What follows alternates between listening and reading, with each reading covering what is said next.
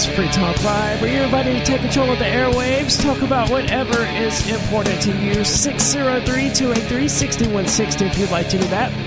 Again, that number is 603-283-6160. With you in the studio tonight, it's Aria. It's Ian. And Bonnie. And coming up, we're going to be talking about... we're going to be talking... Too many words, not enough time to Radio actually professionals say them. Yes. Venezuela is privatizing, it sounds like. They're selling some of their state-owned stocks to private individuals. Presumably... this is, realistically, this is an admission that socialism failed. But, of course, they won't spin it that way. And the socialists that we deal with here in the West won't ever acknowledge that. They'll just, well, it was never real socialism anyway.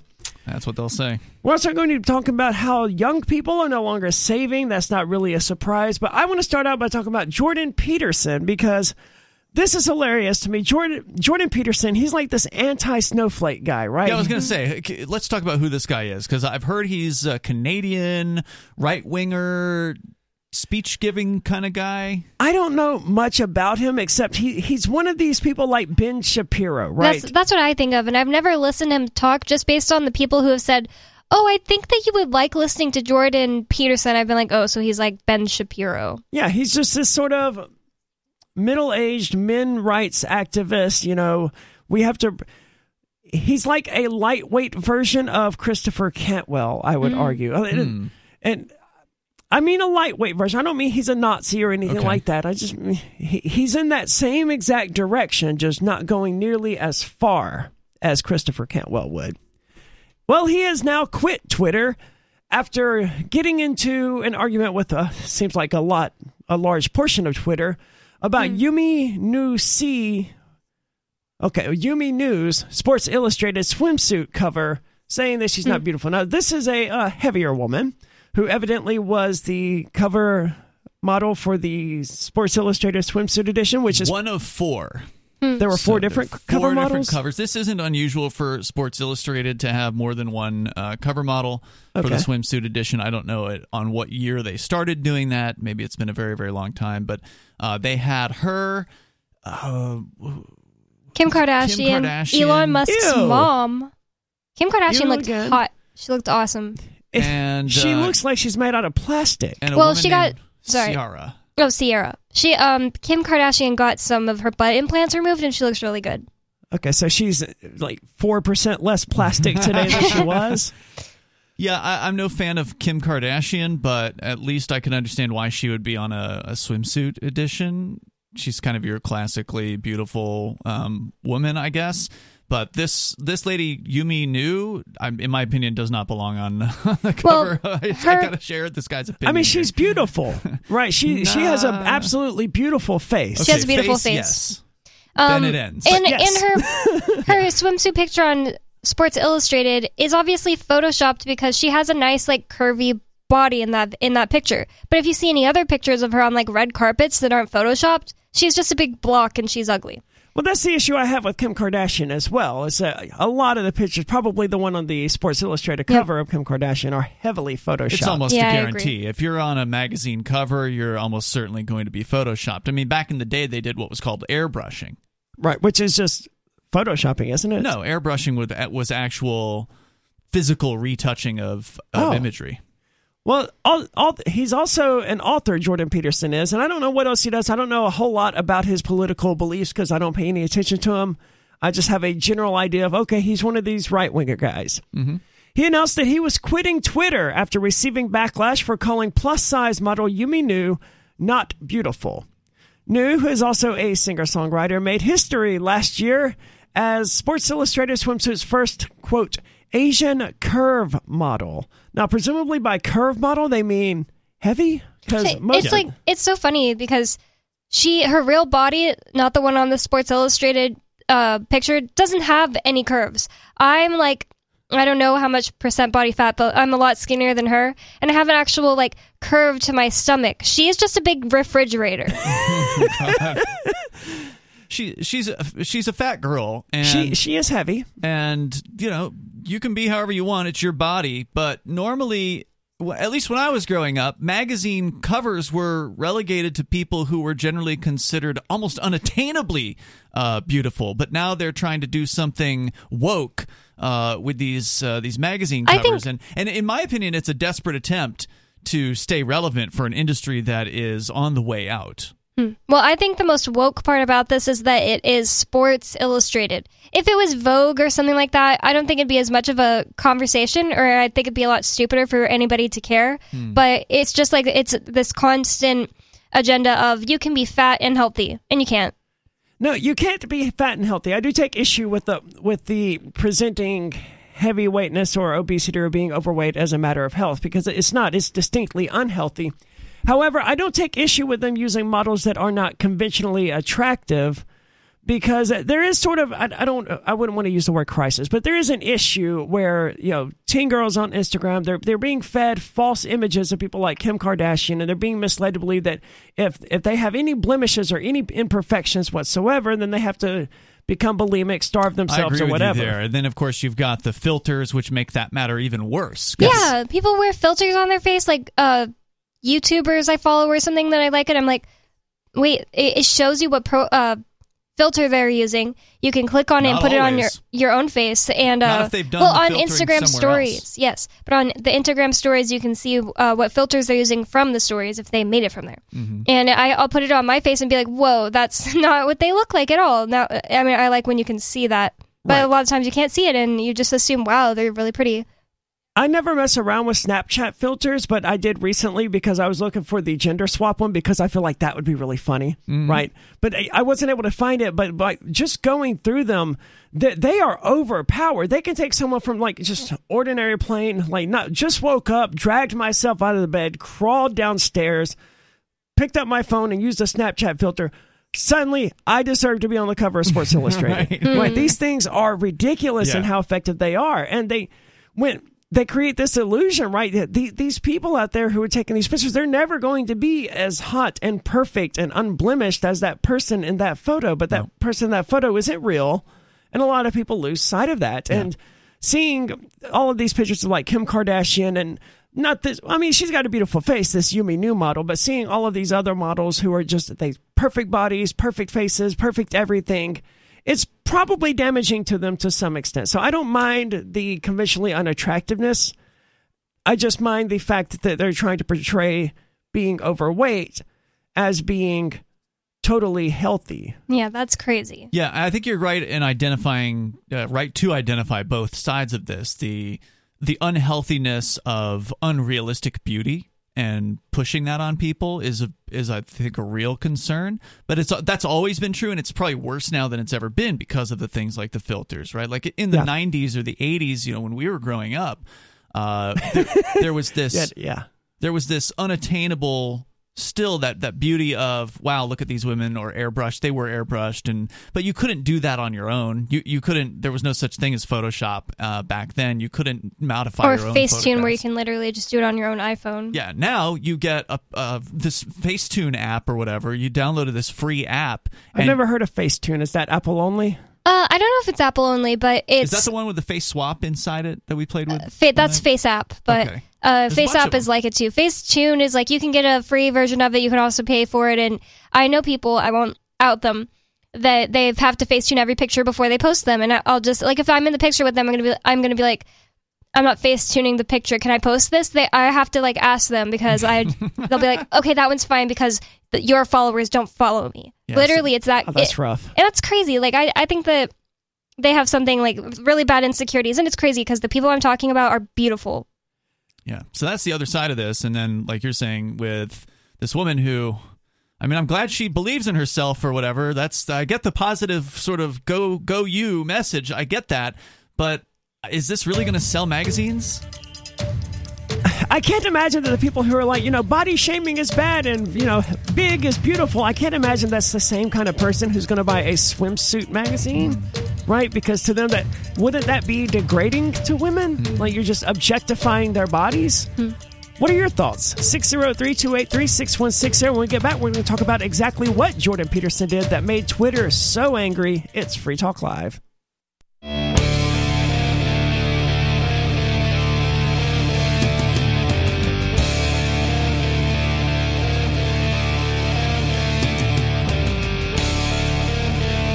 It's Free Talk Live, where you're invited to take control of the airwaves, talk about whatever is on your mind. 603-283-6160 if you would like to weigh in.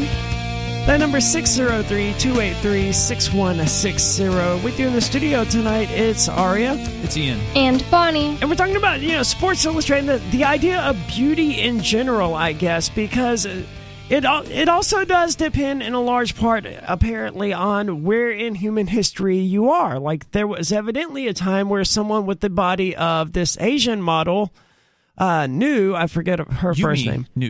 Yumi Nu, would have been considered beautiful or sexy, while someone who was on the skinnier side, like Bonnie, you use yourself as an example, or would not have been. I don't know. I think that's fake news. Well, let's look at hold on. The reality is there's different preferences out there, and there always have been. Maybe so location. There have always been men who've been attracted to skinny people, and there have always been men who've been chubby chasers, for lack of a better term, attracted to bigger women. And I know some chubby chasers. Yeah, and great.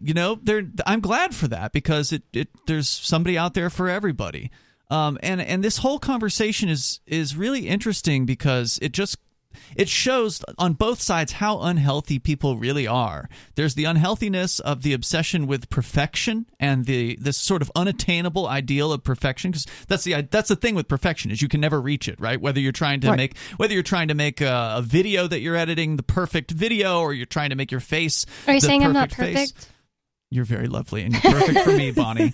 But whether you're trying whether you're trying to perfect yourself, I mean, look at all these people that keep doing plastic surgeries, right? Like, they're addicted to plastic surgery. They're never satisfied with how they look. There's always the next thing, and then they end up this crazy freak that looks nothing like a human being at the end of it. Like, have you seen the Bogdanov twins? Do you know who these guys are? No. Oh, you've probably seen them without knowing what their name is. It sounds like Bogdanov? Bogdanov, Bogdanoff. They're a couple of French guys. One of them died. And they're twins. I think they're both dead at this point. I could be wrong about that. Yeah, I think the other one died shortly after the first one. You've probably seen their images. They look like gremlins. These are two guys, twin brothers, who both went on the same insane modification of their face. If your twin is getting more and more beautiful, maybe when they first started off, you might be like, oh, God, I have to do it too, because I'm just going to look like the ugly twin. Dude, it's really tragic how they started out. They were conventionally attractive. Maybe their noses were a little big, and that's probably how it started. Yep. But by the end of this, oh my God. That's how I feel about so many celebrities. It looks like they're extremely allergic to bees and have just been repeatedly stung in the face. Yeah, filler is disgusting. But that's also how I feel about, like, Ariana Grande. She was born conventionally attractive, extremely beautiful, and now she just looks like you've cut so much of your nose off, like you can't cut any more off, and she has basically like these like faux Asian eyes that make her look really strange, because she's just like a white girl. She has like a eye lift She's not things. Hispanic. Hispanic? Nope, she's Italian. Everybody thinks she's Hispanic because she does so much tanner. Okay. The name Grande is going to throw you off every time. So you've got that side of it where people are trying to attain this unattainable beauty, and they destroy themselves in the process. Or if they're not actually modifying their face physically, they're using filters, and then they're just destroying their mind, because they can never be perfect in their mind, and they can't. They don't want to show up somewhere in real life, because there's no way to attain the filter version of them in front of somebody. See, that's why I think makeup is probably where the best line in the sand is. Anything past that with these filters and all that, that's when you're getting to the category of real illusion. Makeup, I can always put on makeup before I go meet someone, and then more or less look how I look in my pictures. Mm-hmm. That I won't look that way if I wake up at 4 o'clock in the morning, but I got to be honest with you, you won't look the same way you do right now when you wake up at 4 o'clock. No one's pretty when they wake up at 4 o'clock in the morning. So then and then as we were saying, on the other side of it, you've got this glorification of being overweight, which, as you pointed out, Bonnie, is unhealthy. It is not healthy to be fat. You're going to die sooner. You're more likely to have things like a heart attack and other, physical health maladies. And if you don't get a heart attack, it's just harder to live. I had a girlfriend who was very fat at one time. It was my first girlfriend. And, man, she had a tough time getting out of bed. She had a tough time getting out of the car. I felt that's really bad for her. Like, that was not a life she wanted. And so to encourage people to say, oh, it's fine. Now, I don't think it's okay to shame somebody. I don't think that's going to help somebody, right? No, body shaming is not going to make them lose weight or anything like that, but explaining to them like, hey, look, this is about how you look. No one's body shaming you because you're fat or because you're overweight or because your eyes are too close together. Well, that's not an issue of their health or whatever. But because you look ugly in glasses, we're informing you that, hey, driving without your glasses because you don't think they're pretty is dangerous and it's probably going to shorten your life. Just like walking around with 40 or 50 excess pounds on you is probably going to shorten your life. Or 150. Yeah. Sorry, not beautiful, and no amount of authoritarian tolerance is going to change that, is what Dr. Jordan B. Peterson said. It's about this woman yes. in Sports Illustrated. Now, what he's referring to here is this idea that people can, that magazines, the media, people like Sports Illustrated, they can, by fiat declare that this woman is beautiful and everyone else must agree. And if you say that she looks gross, then you get canceled. Yes. And she doesn't look gross. I mean, and this is where I disagree with him. She's absolutely beautiful. She's just not sexy. And I don't know, maybe most people don't draw a distinction there, but I absolutely would. I'm not going to say she's beautiful. I get the point that you're making about she has a pretty face. Yeah. But the rest of her is not attractive in any way, shape, or form. That's true. And that's just to you guys and also me. But I know some people that are like into bigger girls, so it is in the eye of the beholder. But don't try to force everyone to think that it's beautiful. That's ridiculous. And if everybody's beautiful, it's just nobody's beautiful. Excellent. That's true as well. And Ian, I think you're correct. I don't think I can say that she's beautiful. She does have a beautiful face, though. And I think that's the most I can say about it. Twitter users were divided, with several of Peterson's own fans condemning him publicly for insulting a woman's looks. I don't know how did they discern that some of these people were actually his fans and not just people criticizing him for doing this? Yeah, just because you follow somebody doesn't mean you're their fan necessarily. No. Some argue that beauty standards have changed over time, as we were talking about earlier. I don't know if that's true or not, and it seems unlikely. It seems more likely that it's what Ian brought up, is that the artists who did these paintings back in the day, they had a thing for fat chicks or whatever. It's obvious. I've read some of the tweets that they're referring to where they're making the claims that, standards, Mr. Peterson, you're wrong. Standards have changed over time. And I guess it just depends on who you ask.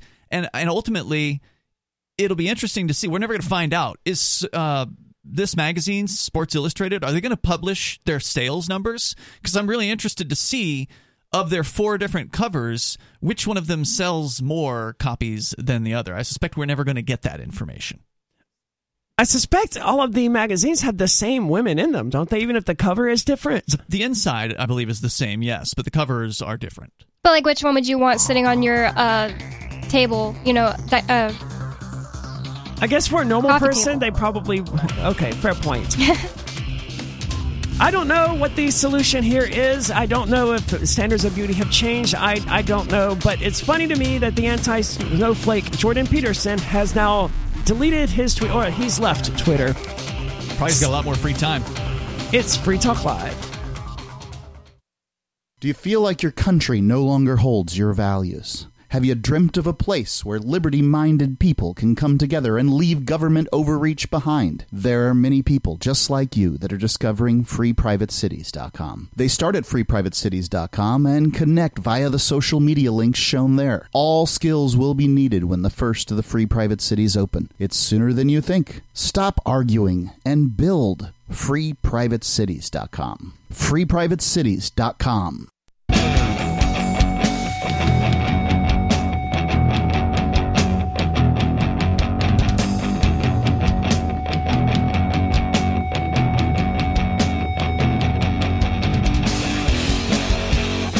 It's Free Talk Live, and you can take control of the airwaves. Your thoughts and opinions are welcome. 603-283-6160 if you'd like to share those thoughts. 603-283-6160. With you tonight is Aria, Bonnie, and Ian talking about Sports Illustrated and Jordan Peterson here, who tweeted the photograph of swimsuit model Yumi Nu, saying, sorry, not beautiful, and no amount of authoritarian tolerance is going to change that. which got him a fair bit of criticism on Twitter, as you might expect. Which is a liberal bastion, so yeah, I would expect that. Apparently, where they're getting this is people saying, I'm a huge fan of yours, but I have to disagree. So some of these comments were from people claiming to be fans of his, but that doesn't necessarily mean they anything. were fans.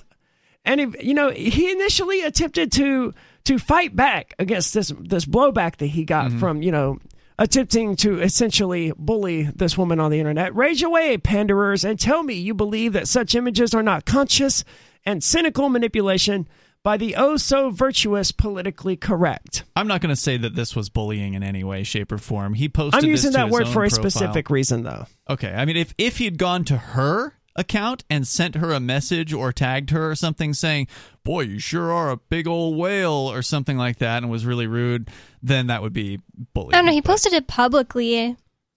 Yeah, but he didn't tag her. He has significantly more followers than she does, I'm sure.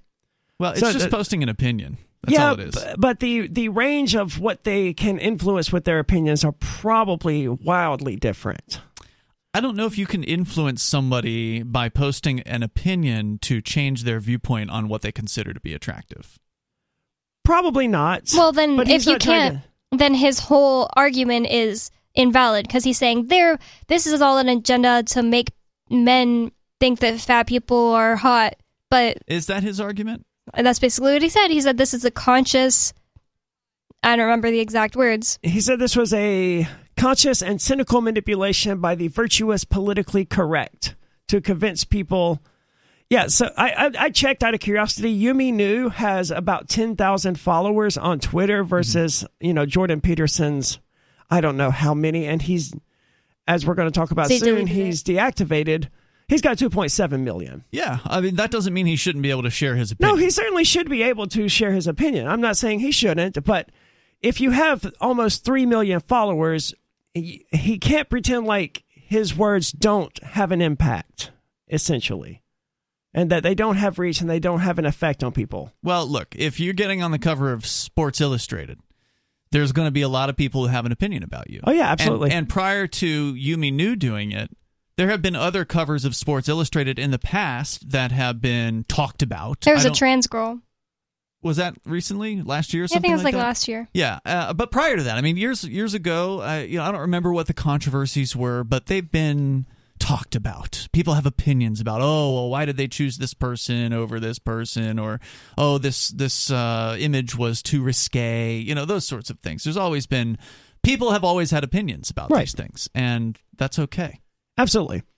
However, and you should expect it if you are the cover model. Well, I mean, you kind of have to expect it anytime you do anything publicly, and that's kind of tragic in its own right. Especially breaking a norm. You better expect to I mean, be we hated. see that all the time here on Free Talk Live.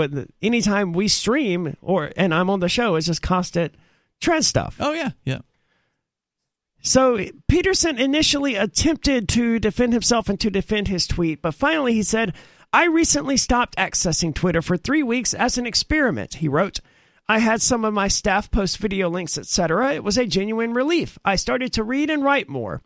I started using it again a few days ago, and I would say that my life got worse almost instantly. I would say he's probably right about that. Yeah, social media is horrible. Yeah.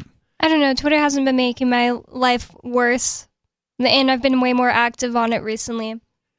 It does take time, though, and if you would rather be doing something else, it can be a distraction from those things. So I totally understand where it is he's coming from. When I left Facebook, I instantly had more time available to do other things, and that was a really good thing. And Facebook was ultimately just a big time sink, and really nothing good came from it. The endless flood of vicious insults is really not something that can be experienced anywhere else, he continued. I like to follow the people I know, but I think the incentive structure of the platform makes it intrinsically and dangerously insane. Well, why is he so upset about insults when he went on Twitter to insult this girl? Yeah, well, maybe he can dish it out, but he can't take it. Yeah, that's what it sounds like. Yeah, that's a better way of putting it than using the word bullying. I don't know where I got the word bullying from. I thought someone had mentioned it. But yes, he insulted her, and then other people sort of insulted him back, and it was like, I can't take this, more or less. So he told his staff to change his password. saying, well, so I told my staff to change my password to keep me from temptation and am departing once again. So not only is he a snowflake, but he also has no willpower. Can't do it himself. No. If I have something to say, Wow. I'll write an article or make a video. I'll tell my staff to share it on my profile. Well, I sort of understand, the reach ideas behind social media. I think they're probably not very effective, but they could be. If I have something to say, I'll write an article or make a video. If the issue is not important enough to justify that, then perhaps it would be best to just let it go. That's a really good way of looking at things, because if he applied that to his tweeting habits, he would have never tweeted this crap about the Sports Illustrated model in the first place, because that's not big enough or important enough to justify writing an article about. But for his perspective, it probably is, because this ties in with, I mean, again, I haven't never watched him speaking, but given that he's this sort of right-wing opinion person, speech-giving person. I think he has a podcast, too. I feel like I don't know if he's like a motivational speaker or what his deal is, but he's sort of known for speaking. And he was once considered the most influential public intellectual in the Western world. Wow. I don't know by whom. I remember by the New York Times. Oh, wow. Ben Shapiro got himself in a big spat with everyone when he made fun of the Cardi B song WAP. I remember that, yes. And people were claiming that... say what that stands for, by the way. I won't, but people were saying, Ben Shapiro, you're just mad because you don't know what that means, or you don't have any personal experience with that and all this stuff. But it's basically the same thing. And we can't really talk about how that whole thing played out, but the whole time he just kept digging that grave deeper and deeper for himself, to the extent where it was just sad watching it play out. But this guy, he kind of makes his image based on attacking the left, attacking wokeism, right? So yes. From that perspective, it's understandable why he highlighted this particular news story and wanted to share an opinion about it. But it makes it even more sad that he couldn't take the insults, the constant insults, and deleted his Twitter. This is typical, right? We've seen this so many times where the people on the right who make a point of calling the left snowflakes, they themselves are also snowflakes. And we've seen this time and time again. I don't remember who said it, but I first heard it from Will Coley back on the days that we did Call to Freedom, and he said, left-wing and right-wing snowflakes melt at the same temperature. and that's so true. And that temperature seems to be, any amount of dissent whatsoever. Yeah. So that's more or less the story here about Jordan Peterson. It's sad, I guess, for his fans out there, but they're going to do all sorts of mental gymnastics and engage in cognitive dissonance where, Twitter's a wokeist platform anyway, so it's no wonder he left, even though he didn't say anything about that, and he never cited that as the reason for leaving Twitter. He essentially just said, this is unacceptably toxic. I can't have these insults directed at me. And so he's quitting for the foreseeable future, having his staff change his password because he doesn't even have the willpower to just not log into Twitter. I caught a ban on Twitter last night. Oh, did you? Yeah, I think it was my first time. Okay, I got banned for calling Governor Sununu a fag. I got I don't know, it seemed like a little longer than 12 hours, maybe most of a day ban for posting the link to the 180-page manifesto. It took them a couple days. It took them like 2 or 3 days to get around to it, but they banned me for that and made me delete the tweet. I don't like that they make you delete it yourself. Yeah. That's so messed. It's like Minecraft when you're playing on hardcore and you died. It makes you click that button yourself. It's just unnecessary step. When we get back, though, we're going to talk about People's Magazine, another magazine that's trying to do what it can to stay relevant. It's Free Talk Live.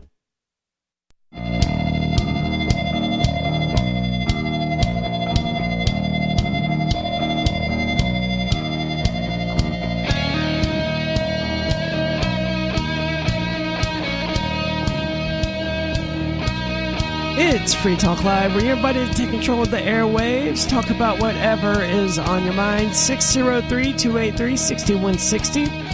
That's 603-283-6160. With you in the studio tonight, it's Aria. It's Ian. And Bonnie. And Bitcoin.com is the best place to go to learn about cryptocurrency. If you're new to the subject, you don't know anything about it, and you're curious what people are talking about when they talk about all of this cryptocurrency stuff, head on over to Bitcoin.com. Click Getting Started at the top of the page. Just take a few minutes out of your day to learn about this important world-changing information. It's so frustrating being a crypto advocate right now, it's not because the value is down or anything like that. That's largely meaningless. It's completely meaningless to me at the moment. Before. Yeah, but at the moment, it's completely meaningless to me.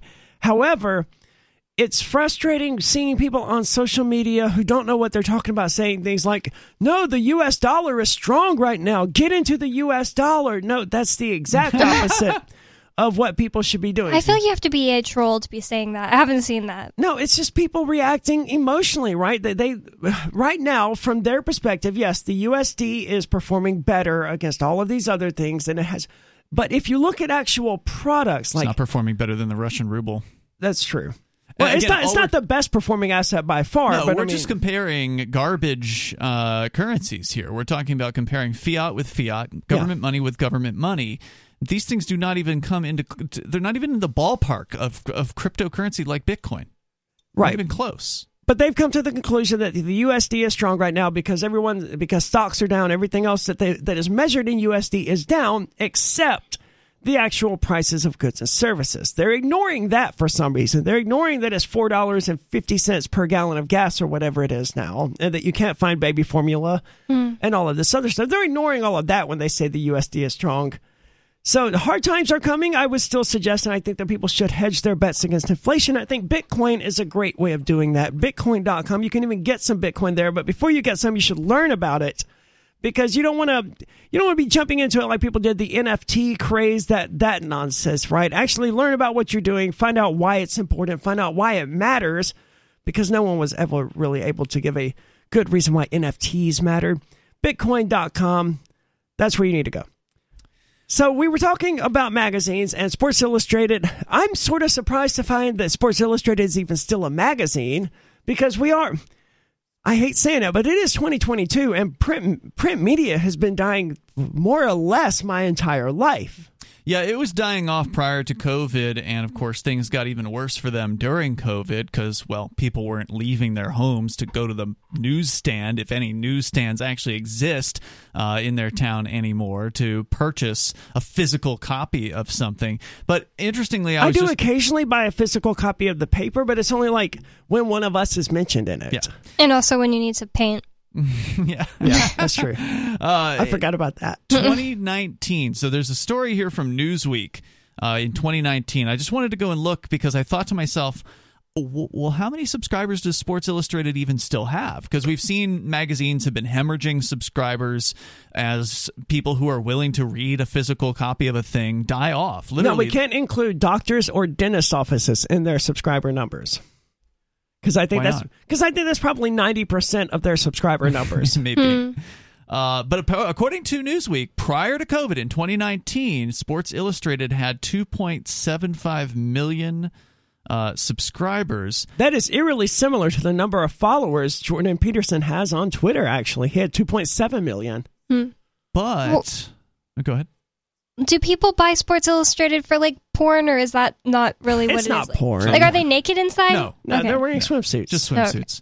That's what I don't get, right? I don't understand why people are buying these magazines when Maxim exists, and Maxim isn't porn either, but it's a lot closer to porn than Sports Illustrated. It's like, what niche is being filled here by Sports Illustrated swimsuit magazines that isn't filled by Hustler or Playboy or Google Maxim? Images? You can Google image absolutely any celebrity in a bikini you want to see. Now you're arguing for why no one should buy magazines, and that's the point we're making here is that younger people don't understand these delivery methods. These are essentially anachronisms now. They're something out of time, right? Like they don't really belong now, but they're still in existence because probably Sports Illustrated's subscriber demographics are likely over the age of 50, and so they're dying off over time. But what I found out was, this is something, again, I've never read an episode of Sports Illustrated. I've never been into sports that much to care, even when people were into magazines.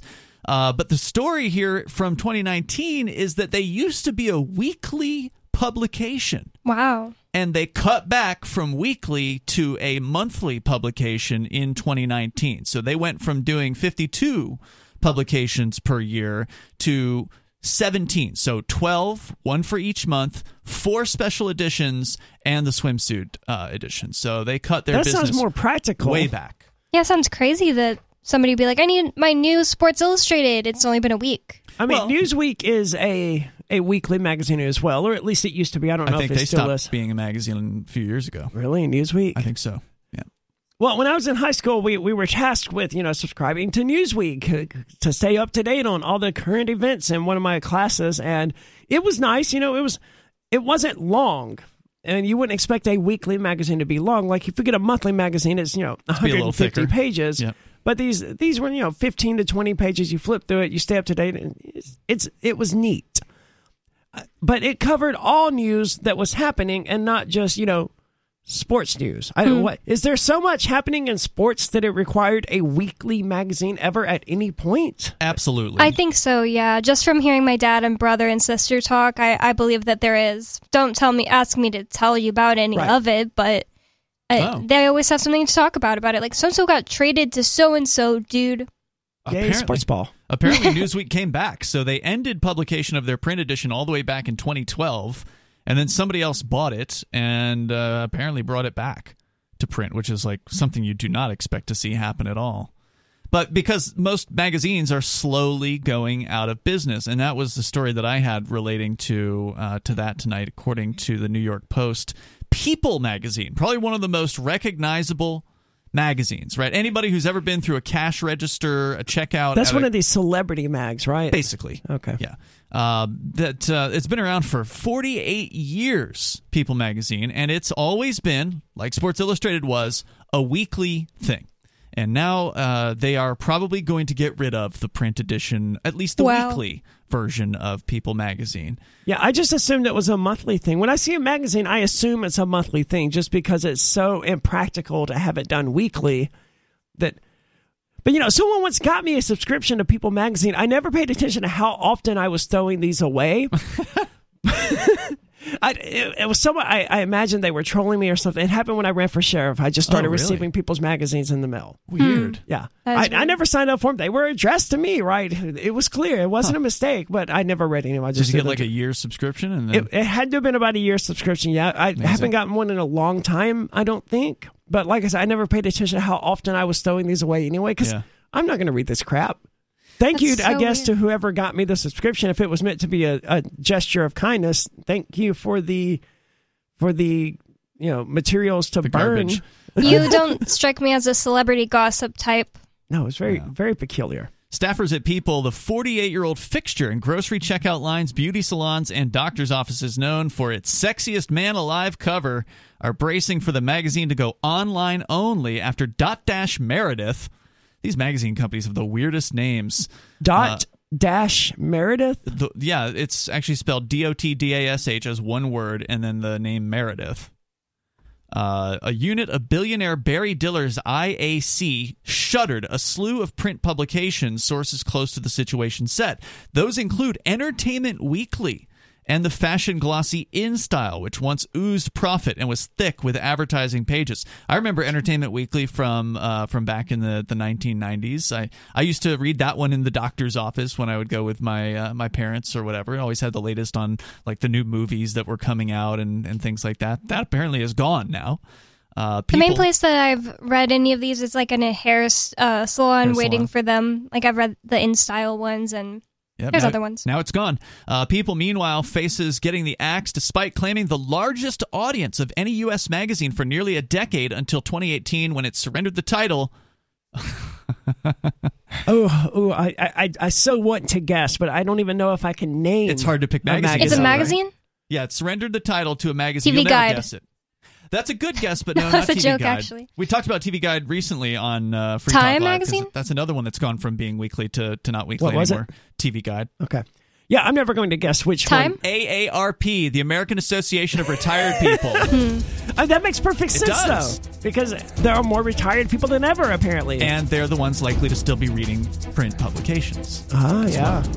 So we can talk a little bit more about what's happening to People's as well as the whole magazine industry coming up. We're also going to be talking about witches and aliens coming up and what the U.S. military is doing with the occult. 603-283-6160. There is more coming up. It's Free Talk Live. Free Talk Live's video archives have been on LBRY for years. LBRY is an uncensorable, decentralized, blockchain-based media sharing protocol, and we're big fans of it here on Free Talk Live. In 2020, LBRY launched Odysee, a video sharing website to compete with YouTube, and it's really taking off. Now with over 1 million channels, many of whom are disaffected YouTube creators. During YouTube's crackdown for not towing the government line on COVID, the Free Talk Live YouTube channel started receiving strikes and could be completely taken down at any moment. Thankfully, Odysee started offering live streaming, so we're now streaming live every night and posting our video archives permanently to Odysee. You can watch live or anytime on our Odysee channel by visiting video.freetalklive.com. If you want to go all in, download the desktop app at lbry.com, and then every video archive you watch, you'll help seed and keep it online forever. At minimum, we ask you visit video.freetalklive.com and follow us on Odysee today. video.freetalklive.com.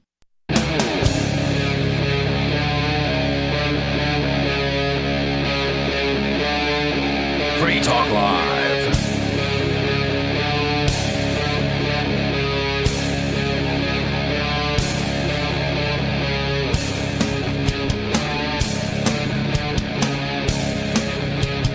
It is Free Talk Live, where you can take control of the airwaves, share your thoughts and opinions. 603-283-6160. That's 603-283-6160. And with you in the studio tonight, it's Aria. It's Ian. And Bonnie. Talking about that old subject, the collapse of old media. I mean, this is always a thing that's happening, right? The old media is always dying and always giving birth to new media. It's an ongoing, continual changing process, right? Radio wasn't always there. There used to be town criers. True. I don't know what What is that? It was someone just standing on the street corner, crying about the news. Or they were called Here. Yeah, essentially that. And then radio came along and it put the entire industry of town criers out of business. I feel like that was me in high school. Like if some crazy thing happened, I'd be like, you'd tell everybody about it. Everyone. This just happened. But you weren't getting paid. And now there's internet and stuff like that, which have changed the game yet again and put, Fox News, their television shows are down. It's hard to even talk about Fox News because these old mainstream media sites, that they were smart enough to realize that they had to get on the internet. They had to create a web presence. Yep. So there is a Fox News website. There's a Fox News YouTube channel. They have all of that stuff. So they weren't too late. But their number of followers is laughable compared, because we looked into this once before, where Fox News would have a few million followers or whatever. Other people would have, 10 million. I don't even think Fox News has 1 million followers on YouTube. Well, you bring up an interesting point, and it was something that I saw earlier today. Elon Musk, of course, has been, for those that haven't been paying attention to what's been happening with his alleged or supposed acquisition of Twitter, he's put that on hold. He said, well, we're not moving forward with this $43 billion purchase until Twitter can give us some firm numbers about how many bots there actually are on Twitter. Twitter's saying, oh no, it's less than 5%. Musk is saying it's probably more like at least 20%. Others have said it may be as high as 50%. Somebody did an audit. It probably depends on how they define bots, right? Because for the longest time, my Twitter account was just being updated by my Telegram account. I would post something to Telegram, and it would send it out to my Facebook page and my Twitter and all of these other, and my Mastodon. So would that qualify as a bot account? Well, were you going on Twitter too and interacting with people? No. Then it sounds like a bot to me. So there was But I'm a real person who owns the account. I just have a bot managing it for me. Yeah, but still a bot, because you wouldn't see something if someone commented on it. That's true. I would not ever even see the notification. We're on Facebook, and I will see the notification. I'll just ignore it. Well, what you brought up is the fact that there's these old media that has this audience, this built-in audience that they've earned over many, many years, many decades. But when it comes to their online audience, it looks larger than it is. And somebody gave the example of the New York Times. And if you go and you pull up the New York Times profile and you look at the amount of interaction that they get with the things that they post, they're getting nearly nothing compared to the huge number of followers that they have. Now, I don't have it in front of me, but my recollection was like over 800,000 followers. I could see this, and each tweet probably has like 2,000 or 3,000 reactions or likes or retweets. Like 3. Whoa. What? That bad? Yeah. Wow. Wait, which magazine? Sorry. The New York Times, not a magazine, but one of the most allegedly popular and influential news sites out there. Okay, so I'm sorry, not 800,000, 53 million followers to the New York Times account on Twitter. Oh, you're right. They rarely even break, triple digits here. Yeah, and they had showed something that was posted more than 15 hours prior, and there were only a handful of comments. I mean, so yeah, I'm looking here at the last several hours from 9 hours ago, 16 comments. 32 comments, 4 comments, 47. There's one with 450. That got shared around a little bit. But you'd think with 53 million followers. That's an insane number of followers. Yeah, when Elon Musk posts, every one of his posts get thousands of comments within minutes. So there's a huge difference, like a huge ocean of difference between the interactions that the old media is getting and somebody who's actually like a real person like Elon Musk. That's a good point. That may be where the New York Times and these other companies are failing by not having social media managers who are interacting with people out there on Twitter. Because I will say this, the more I reply to people or like their retweets or like their replies or whatever, the more of those things I get. Right? If I just post something and ignore all the retweets or the comments or whatever, I don't tend to get more retweets and more replies. I don't seem like I seem like a bot at that point. So by interacting with people, you do have that, you do encourage them to continue following you because, hey, you're at least willing to interact with them. So what turned me on, I was turned on to another handy little Twitter tool that somebody invented today when I saw someone reporting that they put Joe Biden's profile into this tool, and apparently he's got like 22 million followers on Twitter. But the tool is a website called SparkToro. See, I don't think Joe Biden should be allowed on Twitter if Donald Trump isn't allowed on Twitter. Yeah, I see what you're saying there, but it's probably not even Joe Biden.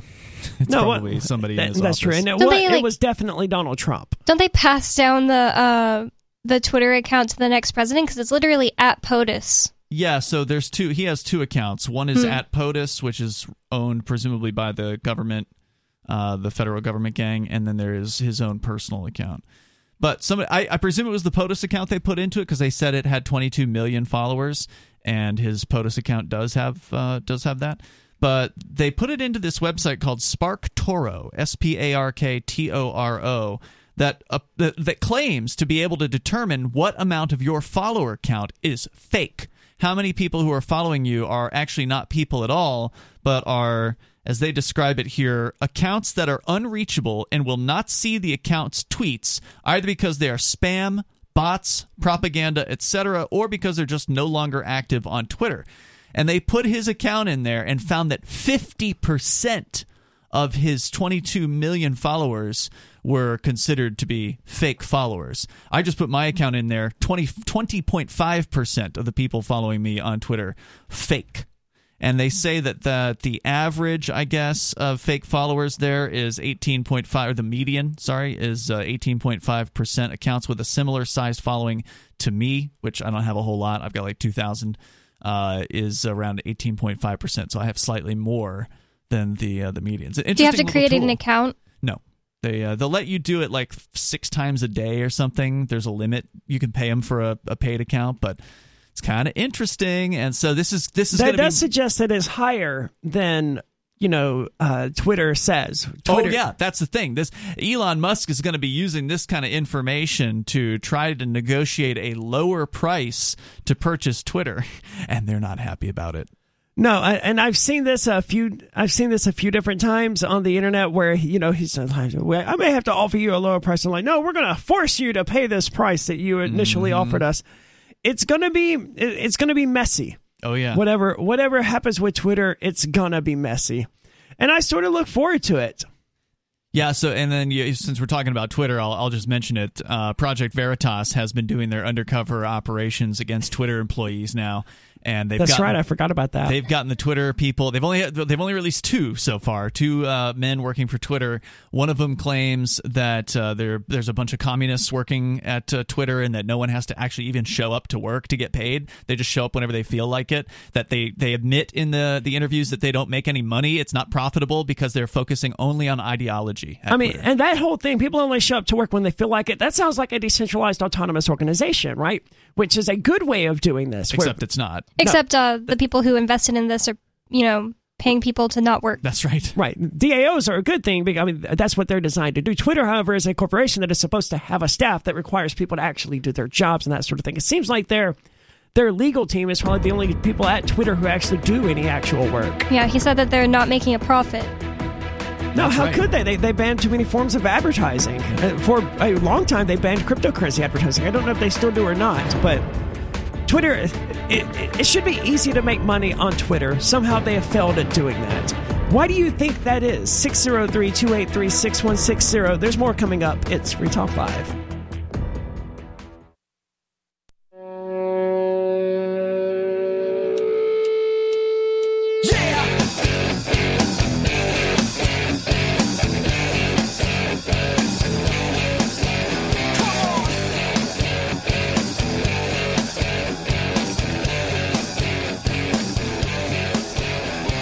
It's Free Talk Live, and you're invited to join us, 603-283-6160, if you would like to share your thoughts and opinions about how common bots may actually be on Twitter. That's 603-283-6160. With you tonight is Aria, Bonnie, and Ian. They're looking pretty common. They are, and well, this SparkToro thing is really interesting. It doesn't just mean bots, right? It says 16, for me, it says 16.6%. Well, also dead accounts. Fake right? followers, right. Yeah. Fake followers includes dead accounts, Yeah. like people who haven't used Twitter in more than 120 days. 18% of the people following me haven't been on Twitter in more than half a year. Yep. And those numbers are probably fairly common no matter whose name you put bet. in. But the POTUS account, that's the President of the United States account, shows almost 50%. Yep. 46.9% fake. Over 10.4 million of his 22 million followers. Fake. Which again includes people that haven't been online in a long time. I gotta imagine Donald Trump was doing better than that. I gotta imagine Elon Musk is doing better than that. I don't even know what Elon Musk's handle is on Twitter, but he's got to be doing better than 49% or whatever it was. So bots do appear to be pretty common on the Twitter platform, but of course we knew that's not a surprise to anyone. But let's go to the phones. We have Major Payne calling from Michigan. Major Payne, you're on Free Talk Live. Hey, how y'all doing tonight? Hey, what's on your mind? Well, you remember about 3 weeks ago I called in, I gave you guys a heads up on the birth of this Ministry of Disinformation business? Yes. All right, well, guess what? It's pretty much been shot in the head and buried. You think so? Yeah, I saw that on, I think, Drudge Report today, where it's been closed. The person who was heading it up has resigned, and there was never any direction from the White House, apparently, about what they were supposed to be doing. So, well, the lion skank that they put in charge of it is probably the biggest minister of misinformation that there ever has been. Well, I heard she resigned, and I heard also that they've quote-unquote paused the department. Yeah, exactly. It's not been shot in the head, but I'm pretty sure they're digging the hole. well, governments never close programs that they like, right?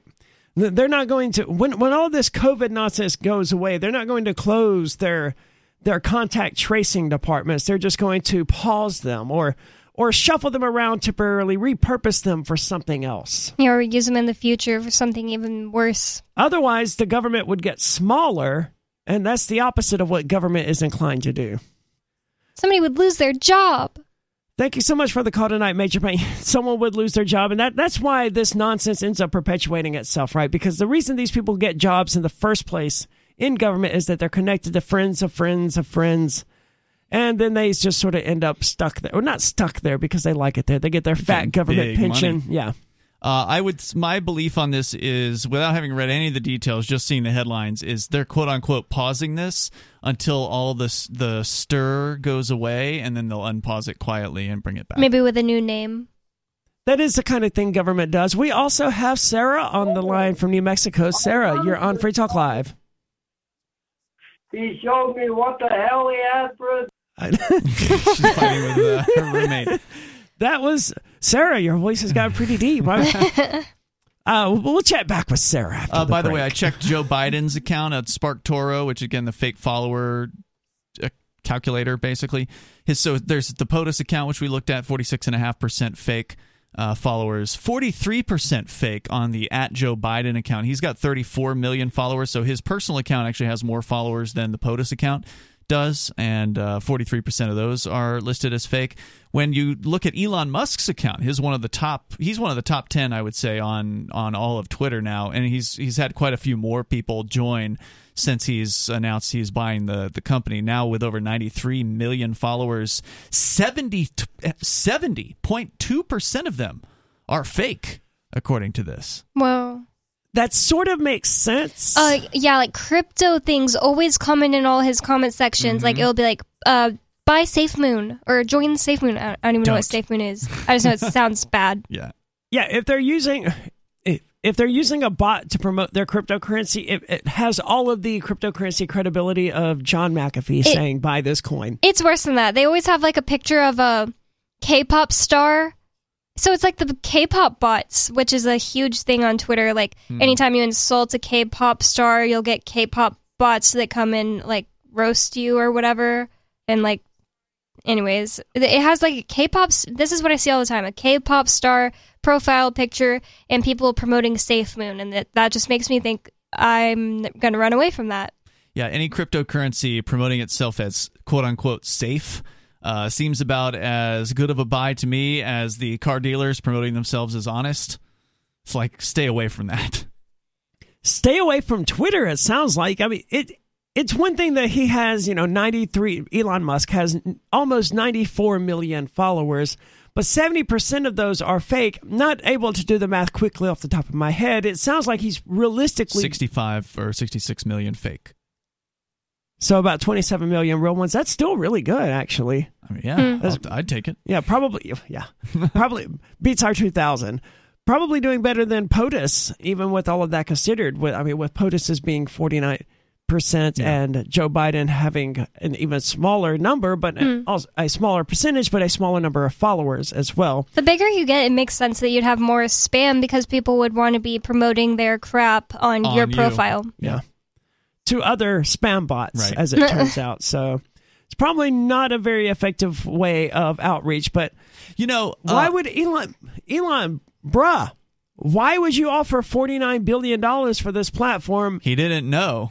How? Then why would he offer $49 billion for it? Well, that's a good point, because like you said, the Twitter argument is, hey, dude, you said you were going to buy us, so now you got to buy us. And his argument is, well, y'all said you had less than 5% of fake users, and it looks like you got more than 5%, so therefore this deal is on hold. So it seems like if they misrepresented anything like that, he can say, no, I'm not going to do it. Yeah, it'll be interesting to see how this plays out, because it may end up going to court. Why would he believe Twitter's number about fake followers in the first place? That's like going to Burger King for health advice. Maybe he did this as a long troll, basically. That was my first thought. I was like, maybe he did this just to force them to make public their bot numbers. Right, maybe that was his whole plan. Maybe he never had an intention to buy it at that price. And I'm not somebody who thinks Elon Musk is a really super smart, awesome freedom of speech advocate. He's no dummy. But I'm just saying, I'm not an Elon Musk worshiper, but I did think of this. Maybe this was his plan. He wanted to make them reveal things. It's not impossible. I mean, he's revealed things. Certainly, he revealed that the Twitter sample size they used to measure the number of bots is like 100 or something like that. Which is garbage. It's laughably small. Absolutely terrible sample size. There's nothing scientific about that. That's Twitter taking the smallest sample size possible so that it isn't scientific. They knew what they were doing. He also revealed that they didn't want to sell to him, and it would have been good for all of their investors. Like, that was just kind of so sketchy. It just makes you think that there's like some kind of nepotism going on where they're people who run all these big platforms. Well, they don't want to give up the power. Yeah. I mean, that's what it boiled down to them. Sure, it may have been best for shareholders, but that's a lot of power to control the world they're giving up. 603-283-6160 if you want to weigh in on the death of People magazine or the overflowing of bots on Twitter. There's more coming up. It's Free Talk Live.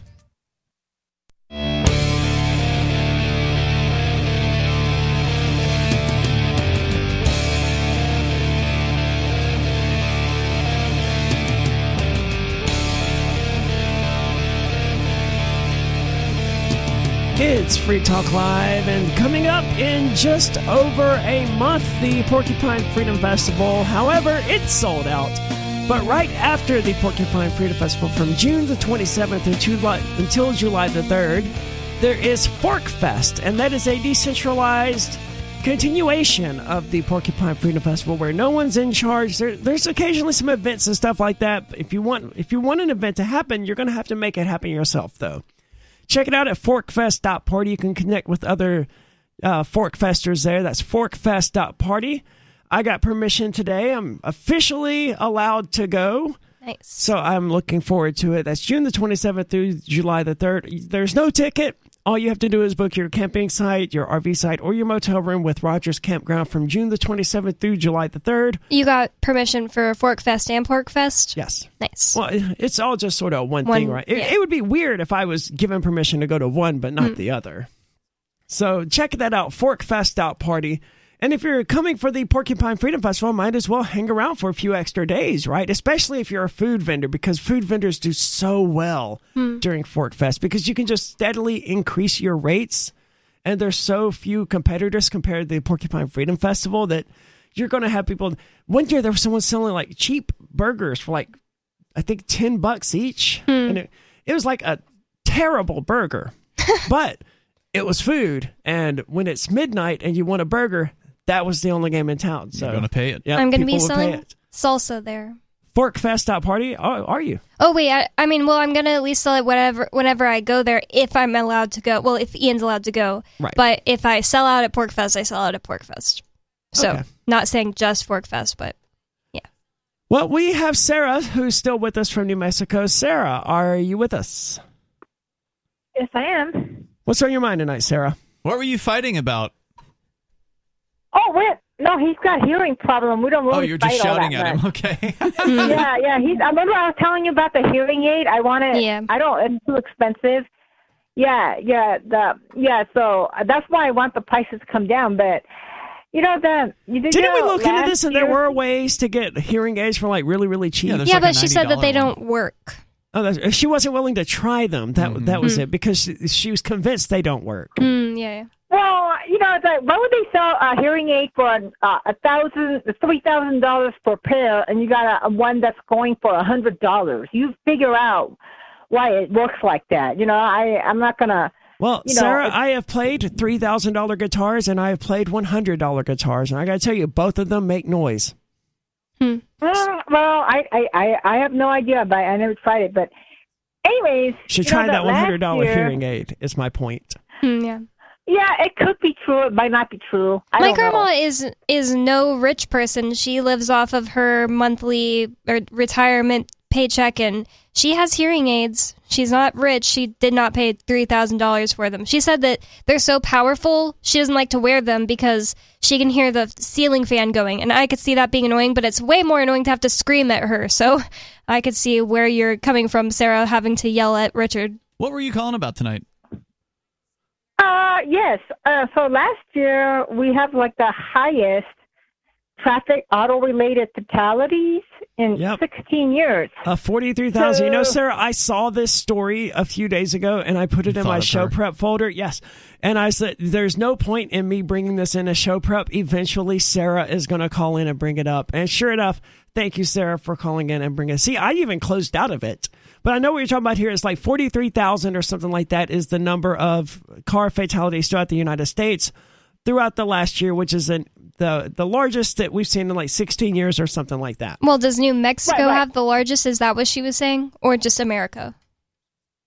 Wasn't it in America? That's the country data for the last year? I don't know. I think so. I Not didn't just care in New enough to read the Mexico. article. But you called in to talk about it, Sarah. Shouldn't you know the answer? What is the article? Well, I only heard a blip about like 10 seconds on the radio, but I caught that part of it. It sounds like a national stats. But what I'm saying is, I thought we have all those airbags, seatbelts, and bumpers, and all of these traffic fatality safety improvements. So then why is it that much of a high fatality number? I don't understand it. You know what I mean? Well, because they are, 2,000-pound death machines flying down the highway at, 50 miles per hour. Yeah, I mean, it's definitely... An airbag's not going to help. The technology has helped save some lives, but it's not going to stop people from dying completely. Or, like you said, if you crash two huge death traps into one another head on, that's pretty brutal and tough to survive. I mean, I totaled a car driving like 20 miles an hour, and I had a sign. I totaled the car because it just damaged the stuff inside, like the transmission or something. So, I mean, these things happen, Sarah, and there's no good solution. The government is a solution. These safety features mandated by government, they may have helped, sure. How about robot drivers? If everybody was mandated to allow self-driving Elon cars? Musk, to have automation take care of everything. In theory, if everybody was on the same centrally controlled grid, then all cars would be the same distance away from one another. There would never be a rear-ending occurrence, presuming the software actually works. Well, if I remember correctly, Sarah, you want robot drivers, don't you? It does. Well, I mean, this is going to be all this is what they did a survey. That's what the drivers want. All of the new cars will have these kind of safety devices, all-weight camera sensors. Yeah, I don't want that. What did you say? Oh, it's just not what I want. I don't want a robot driving my car when Google Maps always thinks that I'm on the bottom of the double-decker highway and tells me to turn. I'm like, Google Maps, I can't turn here. I'll fall to my death. I'm not going to... It's a computer glitch. Yeah, I'm not going to trust the computer that has glitches to drive my death machine for me. I'd rather do it myself. Sarah, the way that I realize you're not on the internet, but the way that technology companies like Google and stuff like that, the way they have people demonstrate that they're not robots and that they are in fact human beings is to identify things like red lights, crosswalks, stop signs, hills, mountains, which those are the things that a human being can identify, but that AI or their software cannot. Well, that's why they're doing it. They're trying to train their software on how to I understand why they're doing it, but it remains true that means their software cannot tell a crosswalk from a sidewalk or a person crossing on the crosswalk. Yes. From the road. But it's a progress. But I like the sound of the cruise control. So they could properly self-distance themselves. Cruise control, it just have it in one speed. That's not good enough. It's not. It keeps the car between the lanes. It's got sensor to so that if it gets too close, it'll slow down the speed. That's just like people would be so lazy they will get into more car accidents. I really think that because she's saying if it was totally controlled, right, Sarah, where it's a computer totally like from top to bottom controlling the entire ride, where the driver's doing nothing. No, I'm not talking about that. What they're going to come up with is that you still drive, but you could put it on this cruise control, and the computer will take over, so that I don't know how to tell you this, but I put it up, Sarah, and in a 40-person study, which granted is not a whole lot, cars with this technology, this adaptive cruise control technology, they exceeded the speed limit 95% of the time, so they sped more. While people who drove manually only did it 77% of the time, there was also a 10% higher risk of a fatal crash among people who were using this cruise control that you're advocating. So it's deadlier, and it makes people speed more. I mean, just using a regular speed cruise control, I can say that must be true because there are so many times that I've been like on a flat highway for so long and I put on cruise control and then I need to do something really fast and it puts you in a weird state of mind. I've never been in a car accident because of it, but I don't know. You're saying you don't pay as close attention? You don't pay as close attention. You're like, the car's driving itself. Then suddenly you got to turn and you're like, ugh. I definitely speed more in cruise control, especially on like long trips or something like that. Yeah. Generally, I wouldn't go like 85 But when it's cruise control, it just feels like it's not as big a deal. I mean, like, most of the time you put your foot down because your foot hurts just holding it up, and then your foot is not even on a pedal if something happens. 603-283-6160. There's more coming up. It's Free Talk Live.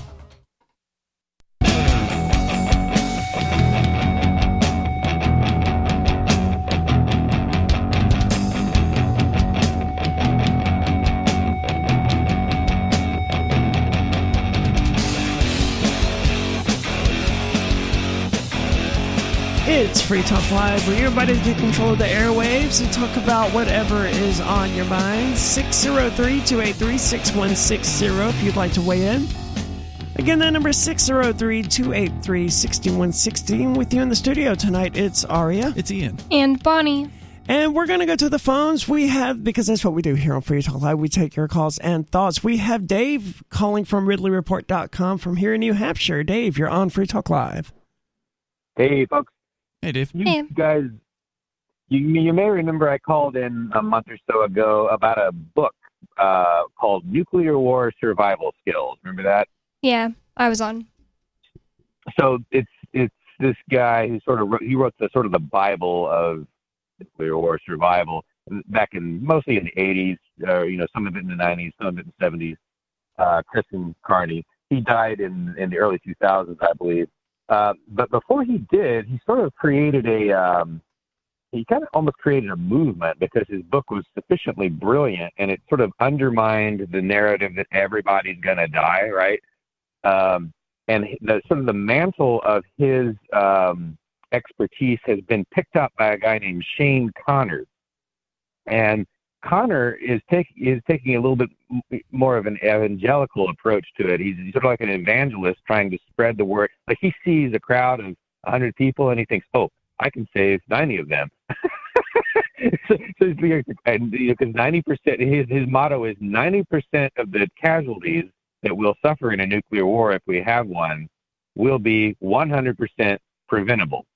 And so he's put out this. He has this speech and article called "The Good News About Nuclear Destruction." Okay. What's the good news? And so that's the good news. That 90% of the deaths will be 100% survivable. He basically recommends, that he believes that the old civil defense people actually had a lot of things right, even though people make fun of them in their duck and cover videos and stuff like that. A lot of those things, people, like when you saw in Russia when there was that not a nuclear, but the meteorite that exploded above Semipalatinsk or wherever it was. Yeah. Everybody went rushing to their windows to gawk at this bright flash, and that's how there were so many injuries. 1,500 people died standing in front of their windows when this happened. When that flash was actually a warning to get away from the nearest window. There was a lady in one town in Russia who had all her kids. She said, "Duck and cover under your chairs," basically, or under your desk, and saved them all while she was shredded. Ooh. Oh, whoa! So, what happened with the meteorite? Like, was there shrapnel flying everywhere, killing people? Yeah, it's really very similar to a nuclear explosion. And it was, because it exploded in the air and, it created a flash. And of course, there's a 1 to 2 minute gap, sometimes less of a gap between the flash and it blows out your windows. Dave, what I'm finding about the Russian meteorite deaths, that's the Chelyabinsk meteor, is that there were no deaths reported. Correct. 1,500 people. Yeah, 1,500 people were injured. Okay, I believe, but I don't think there were any deaths. Well, isn't the biggest problem? I mean, beyond the fact if you get caught in an explosion, that's probably going to kill you. But if you're away from the explosion, isn't the biggest problem with a nuclear explosion the fallout later? And I'm not sure if hiding under a desk is going to help you with that. Is it? Correct, and he goes into that in his speech in his article. He's like he's the guy that's been going around trying to save all the radiological survey meters that the federal government has been throwing away. They've just been, let's just put this in a landfill. But he's like saving this stuff and trying to get it working again. And he runs this company that you can send your your radiological meters in there, and he'll calibrate them for you and stuff like that. But I think he's the real deal. He's But what are people supposed to do? I mean, I guess I'm not really clear. What he suggests, mainly you just need to get a lot of things between you and the fallout, which usually lands about an hour after the, if you see an explosion, the fallout starts landing about an hour after that. And the real dangerous period is mainly just the first 2 days. I mean, it can be dangerous after that too, for various reasons, including the fallout. But the main thing is you've got to get stuff between you and these particles that are landing. Are they invisible? They are, and it's radiation. Yeah, at night they are, or if they land on a black car, they are. But if they land on a white surface, you can see them. Oh, okay. I don't think radiation is visible. No, I think he's saying there's something different the fallout. You mean like ashes? I can't. I'm not going to be able to save you today, guys. You're gonna have to hear Shane out. So see, that's the Just Google the good news about nuclear survival. It's better to listen to his speech, I think, than read the article. Okay. Well, I mean, we always try to get people to summarize when people call in, rather than having people to go and try to find a resource and read it, because some of our listeners, they don't get online, for instance. So it's always useful to have somebody be able to summarize the basics. So what you're saying is getting something in between you and the potential fallout. And when you say something, that would be like the walls of a house. Yeah, better a basement than a house. Better a big house than a small one. Better a deep basement than a shallow one. And if you have buckets of water, you can put those between you and any windows in the basement and stuff like that. Those are really useful. And a lot of the radiation comes through your roof. And people who are really serious about it, they'll do stuff between them and the roof. So basically, people in Florida are screwed because they don't have basements. Well, what you want to do is move to the most interior room, the most middle room. Like get in the bathtub, basically, if you got a middle lowest bathroom. Floor of the house, and put water between you and wherever the fallout is. Yeah. And just wait a couple days for it to be over? Anything that's heavy, Now, that's not going to work everywhere, right? In some places, it's going to be so much radioactivity that's going to come through too many windows or through your roof. If you're close or whatever. to the blast, right? The closer you are to the blast, the more dangerous, right? What Crescent Carney did was he recommended building an outdoor shelter, an expedient shelter just with a shovel, which can be done by a human in 48 hours. But he said if you're not going to do that, then at least in your basement you want to have that water. And he would construct water in boxes so that you could put a box over your head and build like a fortress of boxes with water in them. And this all seems like a lot of work to save ourselves from something that almost certainly is not going to happen. Well, you could have the materials ready, and then if it happens, then you can build your fort, right? You don't necessarily have to do everything right now. Why should I do any of it, though? I don't think we're any closer to a nuclear war than we were, 20 years ago. Well, you may not have advance warning. You're going to have to take that argument up with Vladimir Posner, who thinks that we're far closer right now than we were during the Cuban Missile Crisis. Yeah, it's not going to be something you're necessarily going to have any warning of either, right? Like if it's going to happen, it's just going to happen, and no one's going to see it coming until the missile's launched, right? I was going to say, Arya. Carney argues against that. He thinks that's unlikely. What's mostly likely to happen is you. By the way, you've got your warning. Ukraine's been invaded. And the other thing good Lord! Ukraine being invaded is not a warning for us to go hide in our nuclear bunkers, Dave. Well, not yet.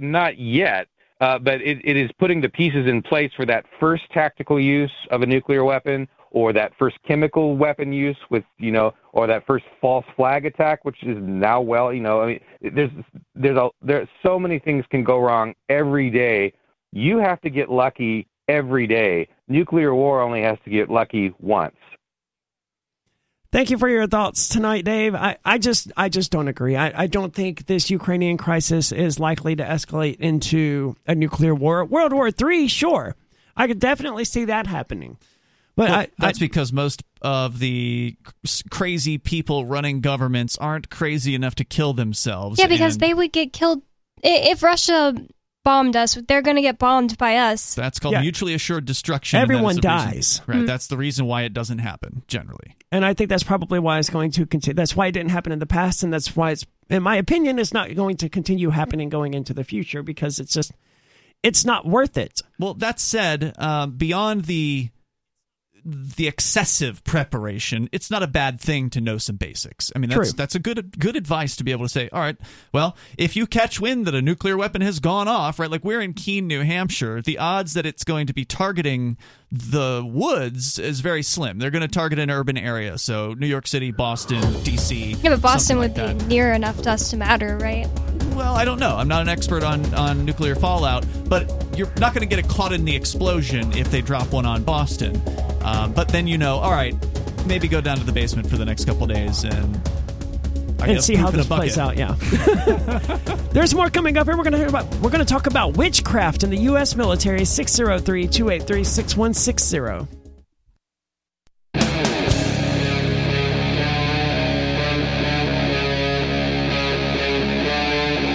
Free Talk Live. It's Free Talk Live, where you're invited to take control of the airwaves. Share your thoughts and opinions. 603-283-6160 if you would like to do that. The number 603-283-6160. With you in the studio tonight, it's Aria. It's Ian. And Bonnie. And coming up, we're going to be talking about aliens. But first, as promised, witchcraft in this unsettling Fort Bragg recruitment video. It is igniting a debate, evidently, over its mysterious intention. And I'm confused because I've seen the video, and it was eerie and a little bit weird, but it wasn't. I didn't see what these people seem to see. And we obviously, the video is almost 4 minutes long, and it's mostly just music and images or videos and with text overlays, so it would be useless to play the video for you, but there is a link to it. You can find it. Just look for Fort Bragg recruitment video. I'm sure you'll find it.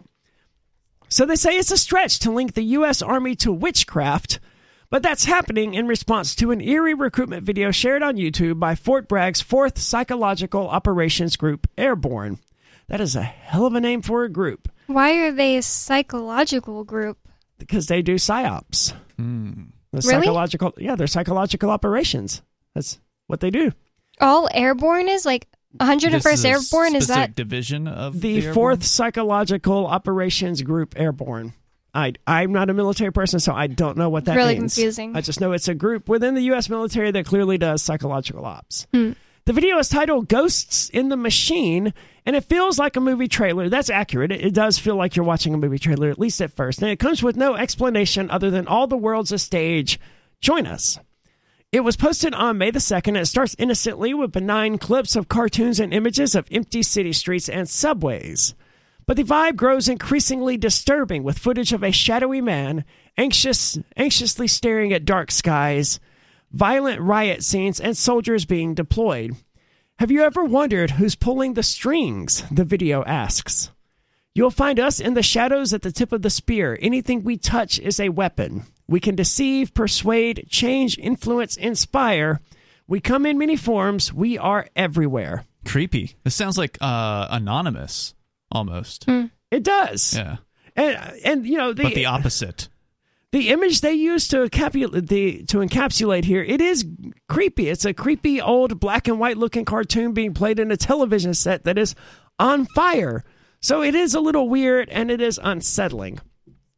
And it's just like, why is any of this coming from the United States military? Like, if this was just some art project, it wouldn't be that creepy.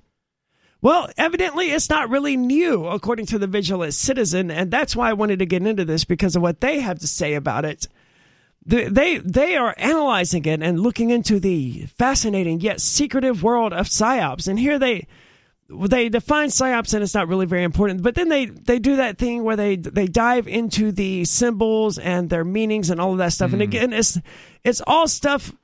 It reminds me of the nonsense that I read, the critique of the manifesto that was looking for hidden meanings and hidden symbols and stuff. The most recent shooter? Yes, the most recent Shooter's Manifesto.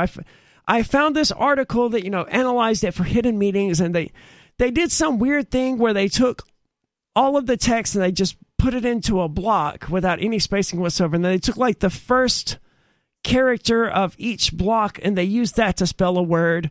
And then they put that into an acronym finder. I hate acronym finder symbolism. That's retarded. Oh, it was completely insane. This is like insane on top of insane. Yes. You've taken a person's insane 180-page manifesto and added somebody else's insanity to try to discern hidden meanings from it. But, Ari, I'm going to have to disagree with you on this, even though I haven't read the article. I've been a Vigilant Citizen reader since 2011, and I really do appreciate the way he decodes symbols that are symbols that have been used to symbolize a certain thing or things for hundreds of years. It's different when it's somebody like, I'm feeling like I see this, and they're just coming up with stuff out of their butt. Okay.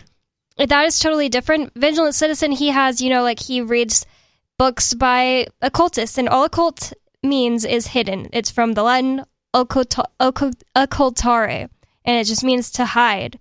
So things that have meant something to some group for hundreds of years, usually and it's been a powerful, hidden. Influential group. Yeah, and it's been hidden. That's what Vigilant Citizen covers. And yeah, it might seem crazy if it's like, if this is the first Vigilant Citizen thing you've read. Or it's not even that it seems crazy. It's just that they talk about things that have nothing to do with the video. Like they talk about Aquino, whose first name escapes me, Michael Aquino, and how he was a Satanist and he was corresponding with LaVey while in the military. And they have a picture here of him with a pentagram in the background, and they talk about that for a bit, and then they talk about MK Ultra and other things along those lines, all of which is bad, but it has nothing to do with the symbolism in this video and why it's... Well, the article's entitled The Occult History of the U.S. Military PSYOP, so it sounds to me like it's there's highly a lot symbolic more here. recruitment video. And MK Ultra did do work on military people. That was some of the people that they... did their LSD experiments on, because, those people signed away their rights to the government, so they basically own their bodies. It sounds to me like this is again, I also have not read, this is the first I've heard of this video. I'm looking at it here as we've been speaking, and it is a very highly polished, very well-produced video, and it wouldn't surprise me if it is rife with this symbolism that you've referred to, Bonnie. And so, Vigilant Citizen... My only critique is they don't provide any actual examples of stuff they saw in this video and explain, like, hey, this is why this is an occult symbol or anything like that. They do have screenshots of it. Well, usually that's where he's talking about the symbolism. I don't know. I haven't read this article. Warfare is evolving and all the world's a stage. In the background, we see images of people filming propaganda and a person playing the piano. And this is symbolic of occultism, and I'm not making this up. Because the music industry is involved in psychological warfare. Is it not? That's the link he makes. They come out with imagery that millions of people watch, and a lot of the times, unrelated artists just have the same imagery over and over again. Why do so many of them just cover one eye? Why? Why is that just a thing that looks cool and everybody thinks that looks cool? No, they must be connected in some way. So many of them have the same exact, like if you have read Vigilant Citizen as long as I have, it's like you'll be reading his new article and you'll be like, oh, did they have a goat head pop up at this? Yep, they had a goat head pop up at that point. It's just ridiculous how obviously in the same club people in the music industry are. And they, come up with the same exact stories that they tell over and over. That's all really occultism is. It's, not all of occultism, but what the people call occult symbols in our culture is basically just people using symbols to tell an allegory over and over and over again. That's what the Lady Gaga, so many people that I really like have these symbols, and it doesn't mean they're evil either. Like, that's another thing I think that is misunderstood. Symbols are just a tool, and these allegories that have been passed down, like the story of Jesus is just the same exact story as Hiram Abiff, the same exact story as lots of other gods that have been killed. It's just an allegory told over and over and over again, and the music industry does the same thing. You're right, though. Just glancing through this article, Aria, there's not a whole lot of dissection of the video itself. There's a little bit of it, and... Yeah, he goes on, like, the video features multiple scenes of people scrolling their phones because Facebook, Twitter, YouTube, Google, Reddit, and others are mind war battlefields, where mind war is a compound word with both mind and war being capitalized. So I'm assuming Mind War is something that he references repeatedly on the site. I've never heard of that, but one thing I will say is I've been telling Ian, because when I first met Ian, he said something about Vigilant Citizen, and I was like, you read Vigilant Citizen too? I've been saying that I think that he got taken over, because I just know how he writes, and it just seems like somebody else is writing for him. He never used to talk about, like, left and right. You know, he never used to talk about the left is doing this. Never. He used to talk about way more interesting things, and now he talks all the time about, like, oh, the government wants to make, the left wants to make people feminine men and masculine women and stuff like that. It's something he never used to talk about. So if this is a really ridiculous article, I don't care to... Well, I don't know. He says here, a shot of an empty movie theater indicates that the entertainment industry is fully involved in psychological warfare against citizens. That's a little too on the nose, right? If these are the masters of psyops, why would they be so unsubtle with their symbolism? Well, they throw it right in your face sometimes. Because people don't know what symbolism means. People don't realize that it means anything or care. And 603-283-6160 if you want to weigh in. There's more coming up. It's Free Talk Live.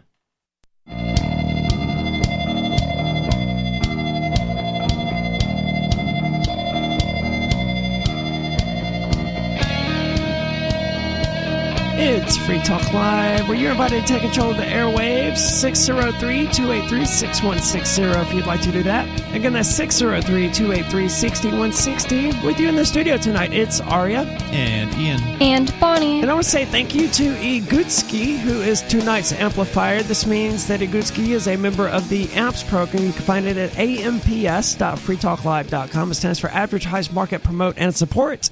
So if you value the show, the ideas of liberty, reaching people, and, you know, having a national show where anyone can call in and talk about anything that is important to them, you might consider joining the AMPS program. Again, that's amps.freetalklive.com. It does come with a number of cool little perks, like an AMP-only Facebook group.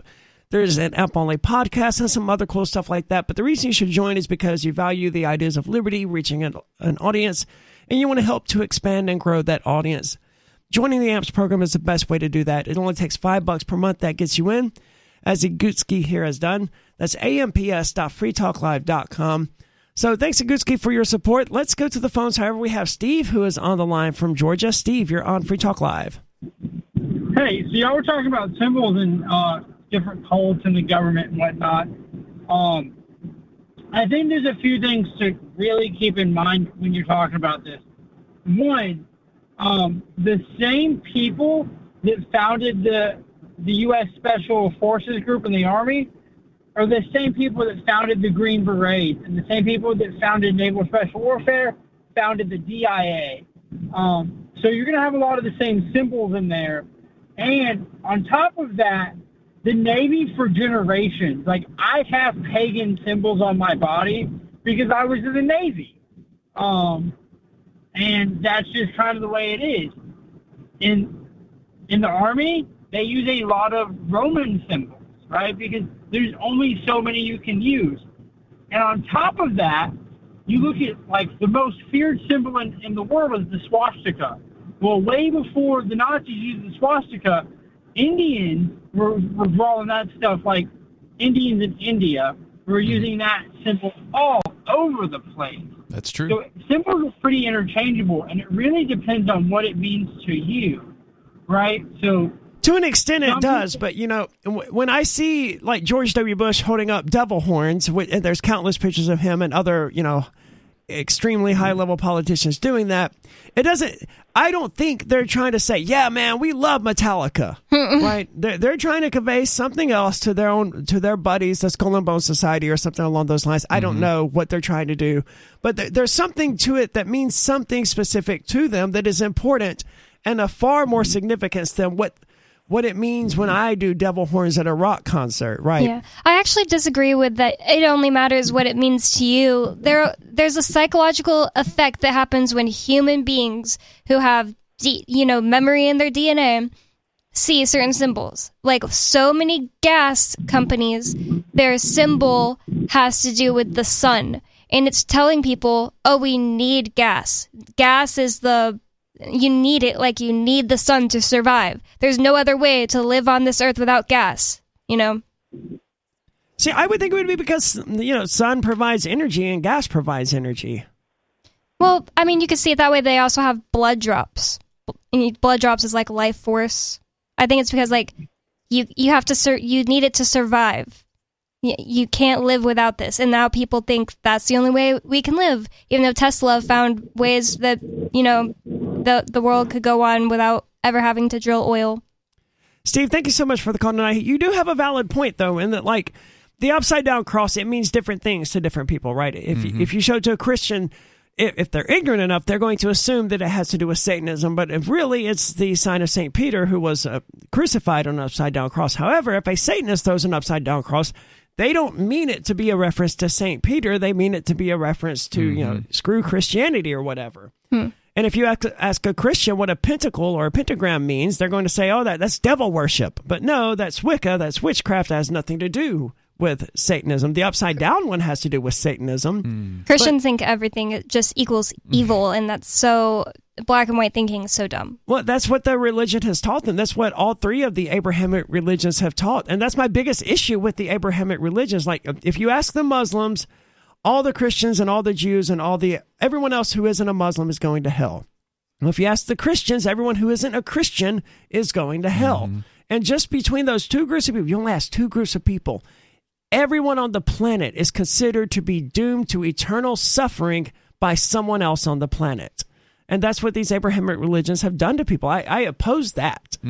I don't like symbols. I understand the value of symbols and stuff like that, and this is where I diverge from a lot of Satanists. I do like the symbols and I appreciate them, and I have them and I wear them and stuff like that. But the whole thing with LaVey and Crowley and all of these other forerunners of Satanists was that they thought the ritualization aspects and the symbols were things that humans need in order to complete their religion. And I tend to think that these symbols and stuff like that are getting in the way. Like the Satanists initially, and I'm not sure how to put their beliefs because I disagree with their beliefs, but the reason they created the rituals and stuff like that is not because they believed they were summoning demons or anything like that. It's because they had this belief that humans need that ritual aspect in their religious beliefs in order for it to feel like a viable religion to them. Well, symbols are a way of communicating.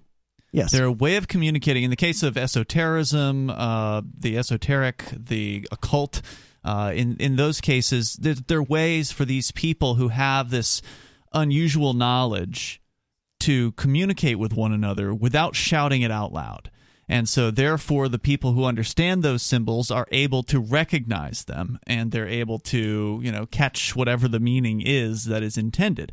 But for the uninitiated, it just goes right over their heads. So that's why that's one of the reasons why the Vigilant Citizen site is so interesting. And I don't remember how I found it years ago, but he goes into the most common stuff you're going to find on his site is a symbol dissection, if you will, of popular music videos. Okay. So you take your favorite pop music artist, one of the big ones usually, Lady Gaga or Britney Spears or something like that, right? And he's probably got an article or three about one or more of their music videos where he goes into, by his own, set of knowledge, which is fairly deep on this particular subject, he'll go through and take screenshots out of these videos and say, look, this is what's going on here. This is what they're communicating with this. Oh, this looks like this innocent video about X particular topic. Well, this is actually what they're trying to say. And it's really, really fascinating. It's one of those kind of rabbit holes that you can get a little bit lost in, and you'll come away feeling really creeped out by what you read. I could see that, but the reason the pentagram is associated with Satanism now is because originally it was associated with science and astronomy, because that is the path that Venus traces in the sky. If you watch it from an overhead view over a period of number of years, because it's constantly spinning around, it traces almost a perfect pentacle in the sky, and that was the symbol that people used to say, hey, I know about astronomy. I know the world isn't flat. I know the planets revolve around the sun and all this stuff, because that was forbidden knowledge. It was occult. It was hidden. They couldn't just openly say that. And now it's Satanism. Sure. Or witchcraft or whatever. But really, the pentacle and Terra evolved the same way. It was a way of passing down forbidden knowledge, forbidden scientific knowledge from one person to the next, when the Catholic Church was trying to kill people for doing it. I do want to kind of say that that's one thing I don't want to defend about Vigilant Citizen is he makes every single thing about something negative. It's almost like my mom, who's a Christian. It's like she'll see a pentacle and be like, that equals evil. Yeah, it's not an uplifting site, that's for sure. No, but I'm going to spend some time on it, I think. Coming up, Venezuela. Are they finally admitting that socialism has failed? It's Free Talk Live.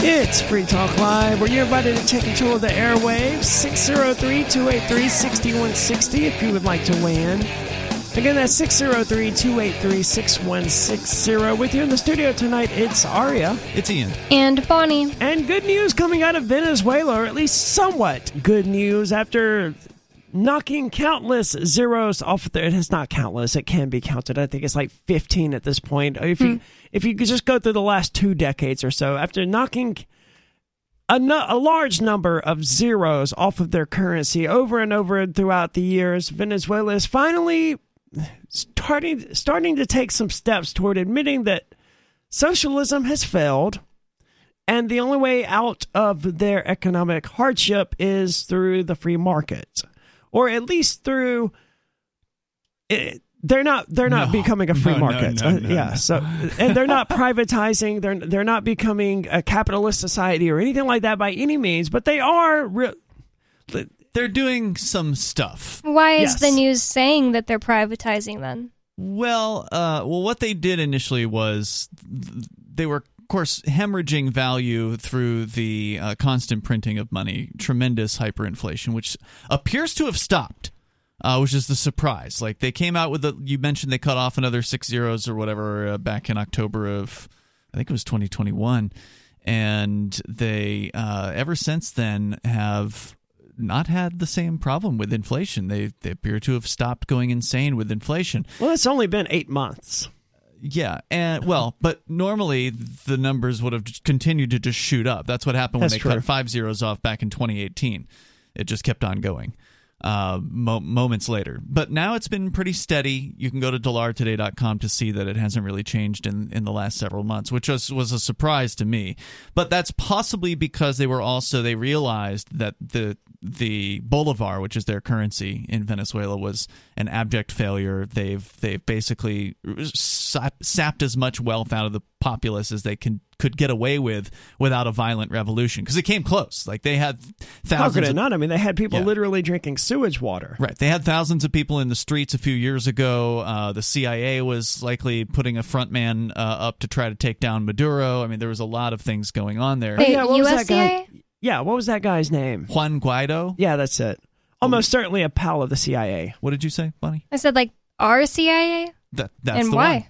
One. Well, because that's what the U.S. government does. That's speculation. Guaido was considered to be the U.S.-backed candidate in that race. So whether the CIA was involved, seems like they probably were, because that's basically their job, right, to go into other countries and cause trouble. And so... quote, other countries, definitely never in the United States. Of course not. And so what Maduro ended up doing to really stave off the disaster, I mean, it's been a disaster for years, but to stave off, let's say, him being dismembered by an angry mob, worth it. He allowed people to use the dollar. That was really the smartest thing he could have done, because for years it was illegal to use the dollar. You could not advertise prices in dollars. You certainly couldn't accept them. And basically what Maduro did was he said, all right, well, unofficially, you can use the dollar. They did the same thing in North Korea when people were starving to death, and they're like, oh, okay, we may actually have a real problem here, and people may, come chop our heads off. And then I thought, okay, well, let's turn a blind eye to the black market. That's what they did. Yep. So the same thing kind of happened in Venezuela. And now they're taking another step. According to the AP, Venezuela's government is seeking private investors to pump funds into vital but crippled state-run companies, decades after seizing them in the name of socialism. The government there intends to offer 5 to 10% stakes in companies ranging from telephone and internet service providers to a petrochemical producer. In another country, those industries... That's a good one for... a few weeks ago, we talked about how the U.S. government went to Venezuela and tried to work an agreement with them to buy more oil. That's right, they did. I wonder if the two things are related. Great question. It seems like they probably are. Awfully coincidental. In another country, those industries... Especially since they can now... Since oil production was specifically one of the industries mentioned here.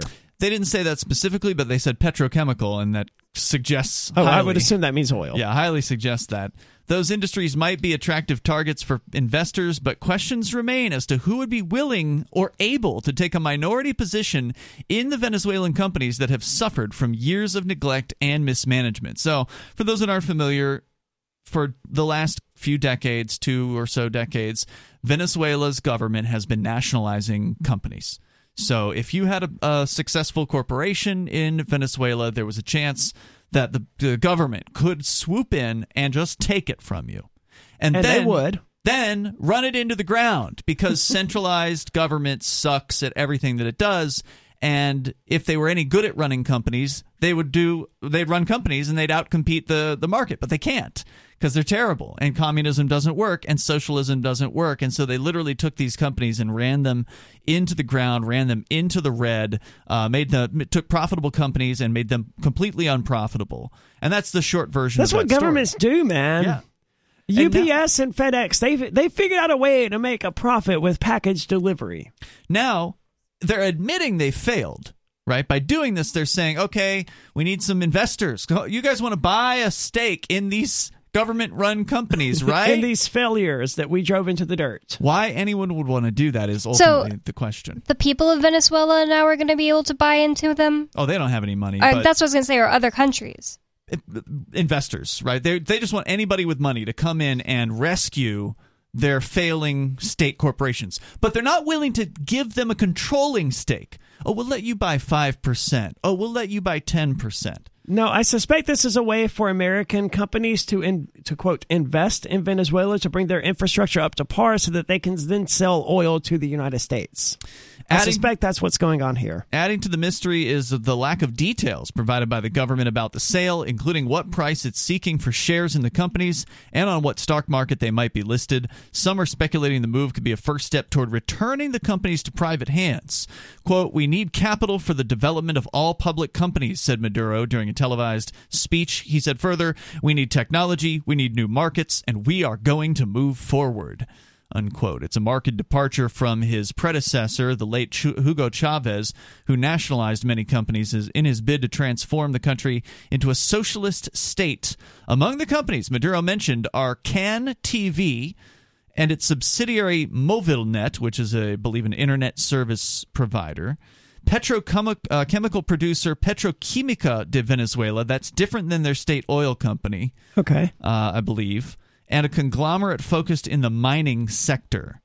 Interest, however, may be limited to investors with ties to the government or those with an appetite for risk, because this is a terrible investment. Yeah, it's going to lose money. It's the government. Right. If they really wanted to save these companies, if they were smart, they would simply put them up for auction. And, of course, that's still unfair to the people from which they stole them, because they should be given back to those people, presuming they actually want them. Presuming they're alive, aren't in a jail cell, and, yeah, they actually want to run this company that was successful before, and now the government has made into an abject failure. I don't know if I would want to be the one trying to clean up the government's mistakes after they ran a business into the ground. No, and why would you want to give them 10% of the value of the company in return for a share in a company that you then cannot run? That you then, they'll take your money. Sure. But you don't get to actually make any decisions. The country is under economic sanctions from the United States, of course, but now, as you pointed out, Aria, the U.S. government is talking a different game about Venezuela and cozying up to them. Well, yeah, now the U.S. government wants their oil, so the Venezuela is no longer evil. Maduro is no longer evil. Are they going to drop sanctions on these people? We'll see. We don't know about that yet, but we know they want their gas. And they should remove the sanctions, but they should also remove the sanctions against Russia. There should be no sanctions anywhere against anyone for any reason. At the turn of the century, Chavez carried out a series of takeovers in the electricity, telecommunications, natural gas, and oil sectors, but the government made minimum investments in these companies, which have left them providing substandard services. Of course the government made no investment in them. The government's incompetent. Yeah. They take over these industries, they run them into the ground, and that's the end of it. And they request a bailout. Now they want private investors to come and bail them out. But only 10%. There's more coming up here. It's Free Talk Live.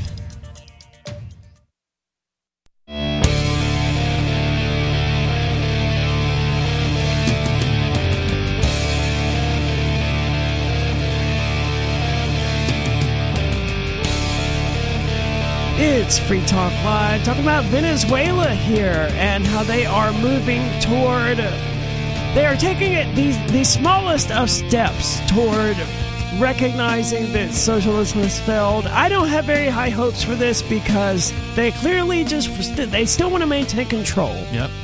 That's not good enough. No, and this 10% stake, or 5% stake, I believe it was, I don't remember. But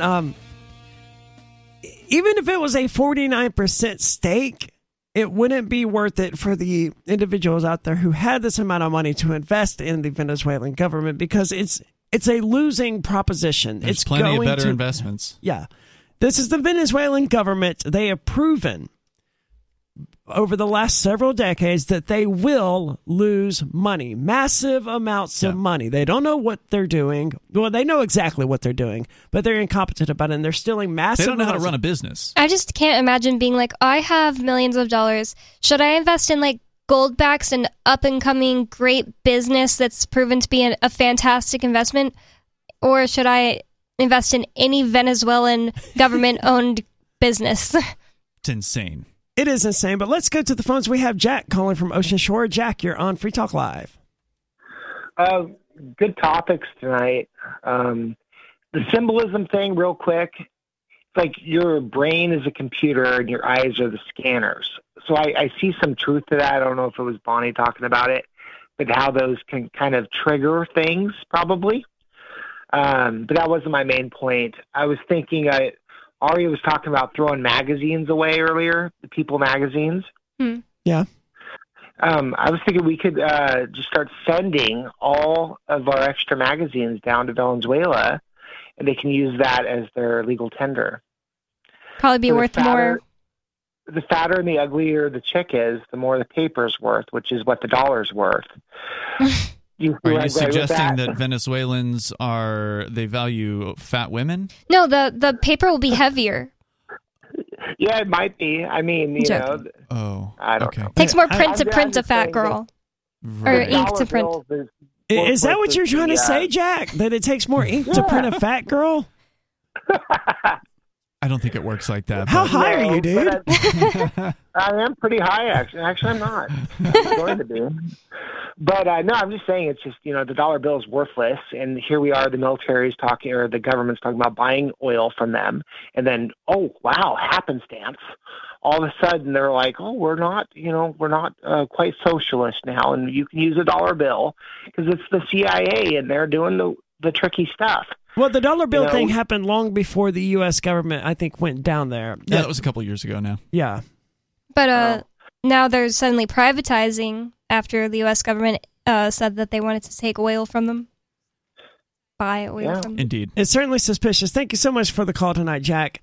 I don't trust the U.S. government. I don't trust the Venezuelan government. No, definitely not. And I don't like it when governments conspire together, collude, one might say, to make things happen. And yeah, why would you trust the very same people who took successful businesses from businessmen to honor their agreements? Right? Oh, they'll take your 10% now, and then what's to say they're not going to take it back later and give you absolutely nothing? That's also a good point. That 10% they're selling you, they stole from someone else. Yeah, and maybe they're going to try to lead people on like, oh, yeah, we might sell you the whole company, but give us the 10% first. And that's just like girls who date somebody who they found that he cheated on his ex-girlfriend with you. And now you're going to date him? You already know he cheats. Lepers don't change their spots, as they say. So days-long power outages are common across the country in Venezuela. Yeah, long. Boy, I want to invest in their electrical grid. Millions of households either do not have access to water or service is intermittent. Imagine going over to the sink and turning it on, and maybe it'll be there, maybe it won't. Internet and phone services are deficient. Government supporters and opponents alike complain about poor basic services across the country, even if an election isn't approaching.